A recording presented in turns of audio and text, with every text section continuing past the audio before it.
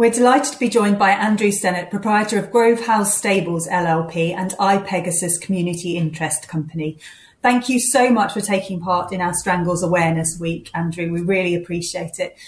Andrew, you've sadly been victim to this terrifying disease twice, I understand. Can you talk us through your personal experience of strangles and what it was like to get confirmation that it was strangles?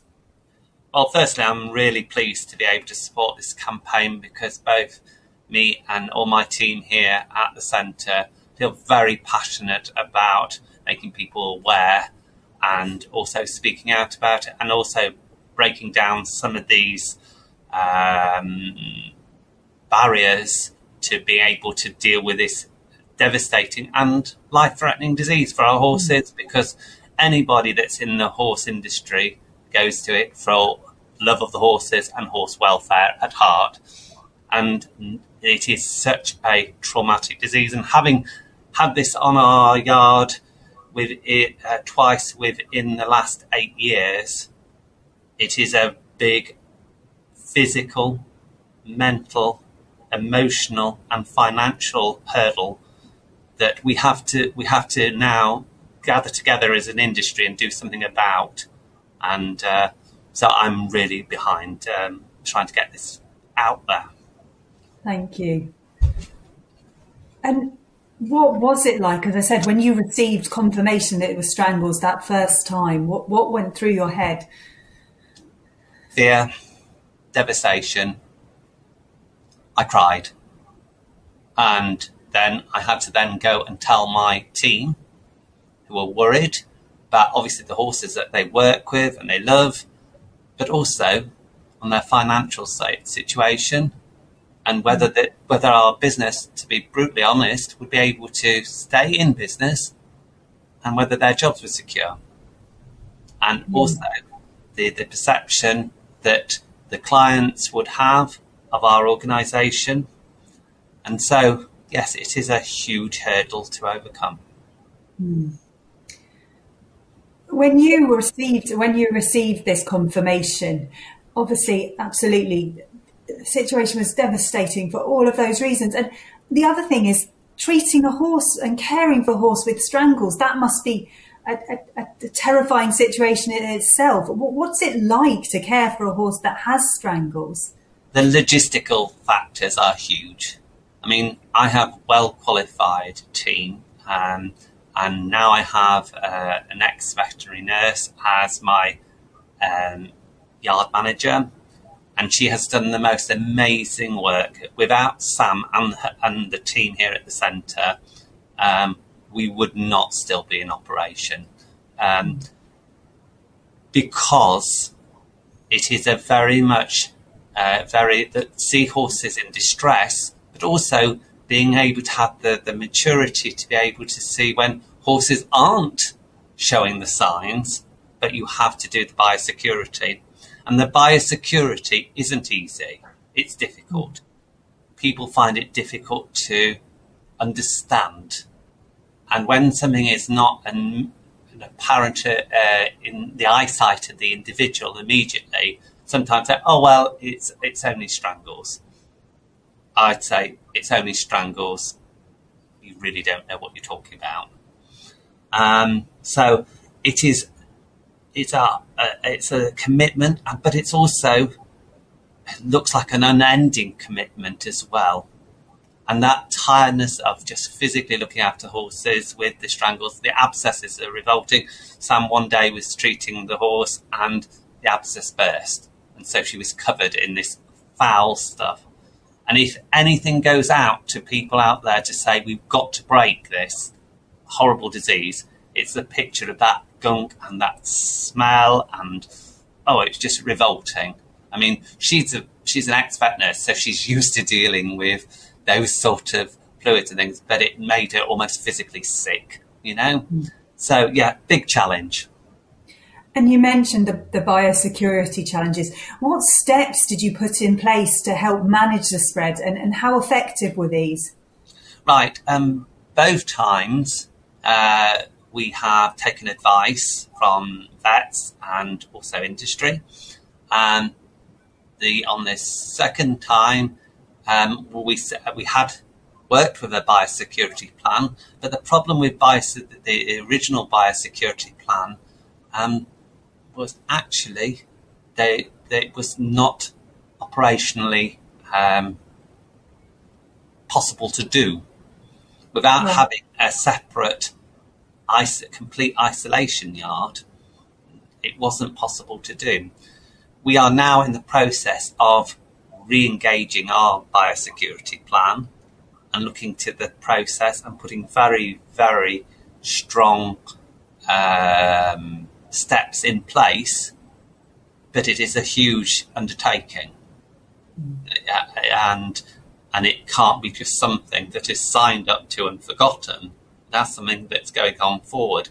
The problem is, again, if somebody sees a biosecurity going in, and though we've had the advantage of sadly dealing with the pandemic, so people understand a little bit about circuit breaks and stopping infection and conditions, it is still, people see that horrible word, strangles, and immediately the keyboard warriors are on, so-and-so's got strangles. Well, sometimes it's actually, they haven't read the sign to say, we are supporting Stranglers Awareness Week. So again, it's getting that viewpoint out there. It is education, and it's what I call real horsemanship. Yeah, no, definitely. I think you've kind of hit the nail on the head there, really, Andrew. I think it's so important that we kind of remove any stigma associated with speaking out about it and reporting it and putting in place biosecurity. Is that why you feel it's so important that you speak out and continue to speak out? Absolutely. I think also, as a proprietor, I would say, though I've had help from the industry governing body, the British Horse Society, we've been an approved centre for over 30 years with the British Horse Society. I feel the isolation that me as an individual feels as a centre proprietor is so huge, and the mental effect of this, I feel that's why we have to have a peer networking strategy to be able to talk to people and to get consistent and easily understood information across, and to deal with some of the myths about strangles, which by the time they've gone out have impacted onto your business and your livelihood in a huge impact. And also to get people to talk more, embrace, and also recognise that without the horse world supporting commercial organisations like ourselves, equestrian centres, riding schools, show centres, etc., we won't be there for their activities. We won't be there to train their grooms. We won't be there to train their next coaches. And that is how simple it is. Because when it comes to the cold, hard facts, that it will impact on financial structures of your organisation. Yeah, no, that's absolutely. You've mentioned the impacts and the impacts it had on you, not just as a business, but you personally. And I think that's really key to it. You personally, your team personally. I personally myself had worries about having even a discussion with yourselves and putting it out. And then I thought, Andrew, somebody has to stand up and stay. And also being open about the emotional and the mental health issues as a proprietor. I mean, it takes you to the edge. And so we've always had a very transparent, open policy. And we've been supported by our clients, and the local horse community have been amazing, because we have said, this is what's happening. This is the steps we've taken. We want you to be aware of it. We are not hiding anything. We want people to become aware so we can break this. A circuit breaker is necessary to stop it. and we've got to do something. No, that's so true. And did you receive any support from unexpected sources? I mean, did you feel supported? You mentioned obviously that there needs to be more support from within the industry, but did you personally receive support from any other areas at that time? So with the first strangle situation, yes, we had support from professional bodies. Right. I had amazing support from Neil Grimshaw at Ravenhall Risk Solutions, because ironically, about a year before we had our first strangles outbreak, I had been working with Neil on a business interruption policy that covered strangles. And because having had the centre at that point for over 20 years, it had been always my fear that we would get strangles. And however much you do, you only need that one contact point. So Neil was fantastic. His organisation was fantastic. Obviously, the financial support was great. Obviously, it didn't replace all of our losses, but it enabled us to keep our staff employed. It enabled us to do the things we needed to do to keep the health and well-being of our horses and the veterinary intervention. So that was vital. Having come to second strangles, ironically, in the pandemic, when we hadn't got horses coming in and out, so finding exactly where it had come from, and we think it was somebody passing one of our horses in the fields and had an interaction with one of the horses. People are now more aware of what a infectious condition can have to life. Yeah. So we were doubly locked down. So real impact. Yeah, real impact. And do you think that there's anything that the British Equestrian or the British Horse Society could do to support centres more in this situation? You mentioned you had support from them, but is there anything that you think that they could really do to help?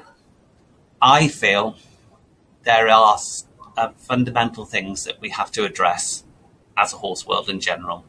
We have to recognise, and we have recognised in the COVID pandemic, the importance of interaction and equine intervention and the opportunities for communities to recognise the value of riding centres and equestrian centres. So it's vital that they are there, but we've got to make sure that we are relevant to the modern world, so we are supported.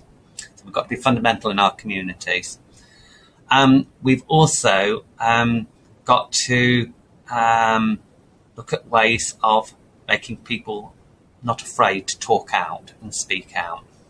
So we've got to look at mechanisms to support financially and emotionally and physically centres going through the strangles process to be able to put a circuit break. So I have always done the right thing. We've shut down, we've isolated, we've gone to the nth degree, put in biosecurity. But now I feel the cases that the horses at the moment on a national basis, they're not regarded as an agricultural animal, they're not regarded as a domestic animal.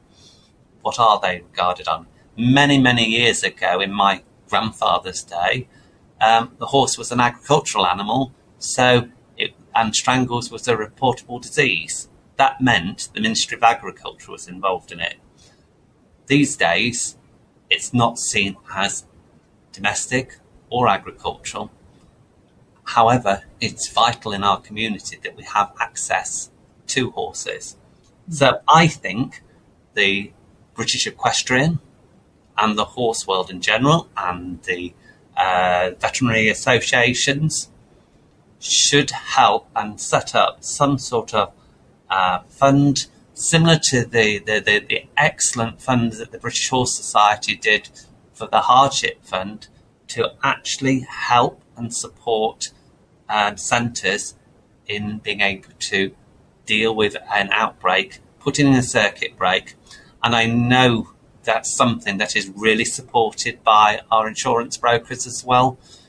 And also, as far as the biosecurity is concerned, is how to develop a biosecurity plan that is able to be put in operation, that individuals and the general public understand and recognise the reasons behind it and be able to keep it in and keep it going.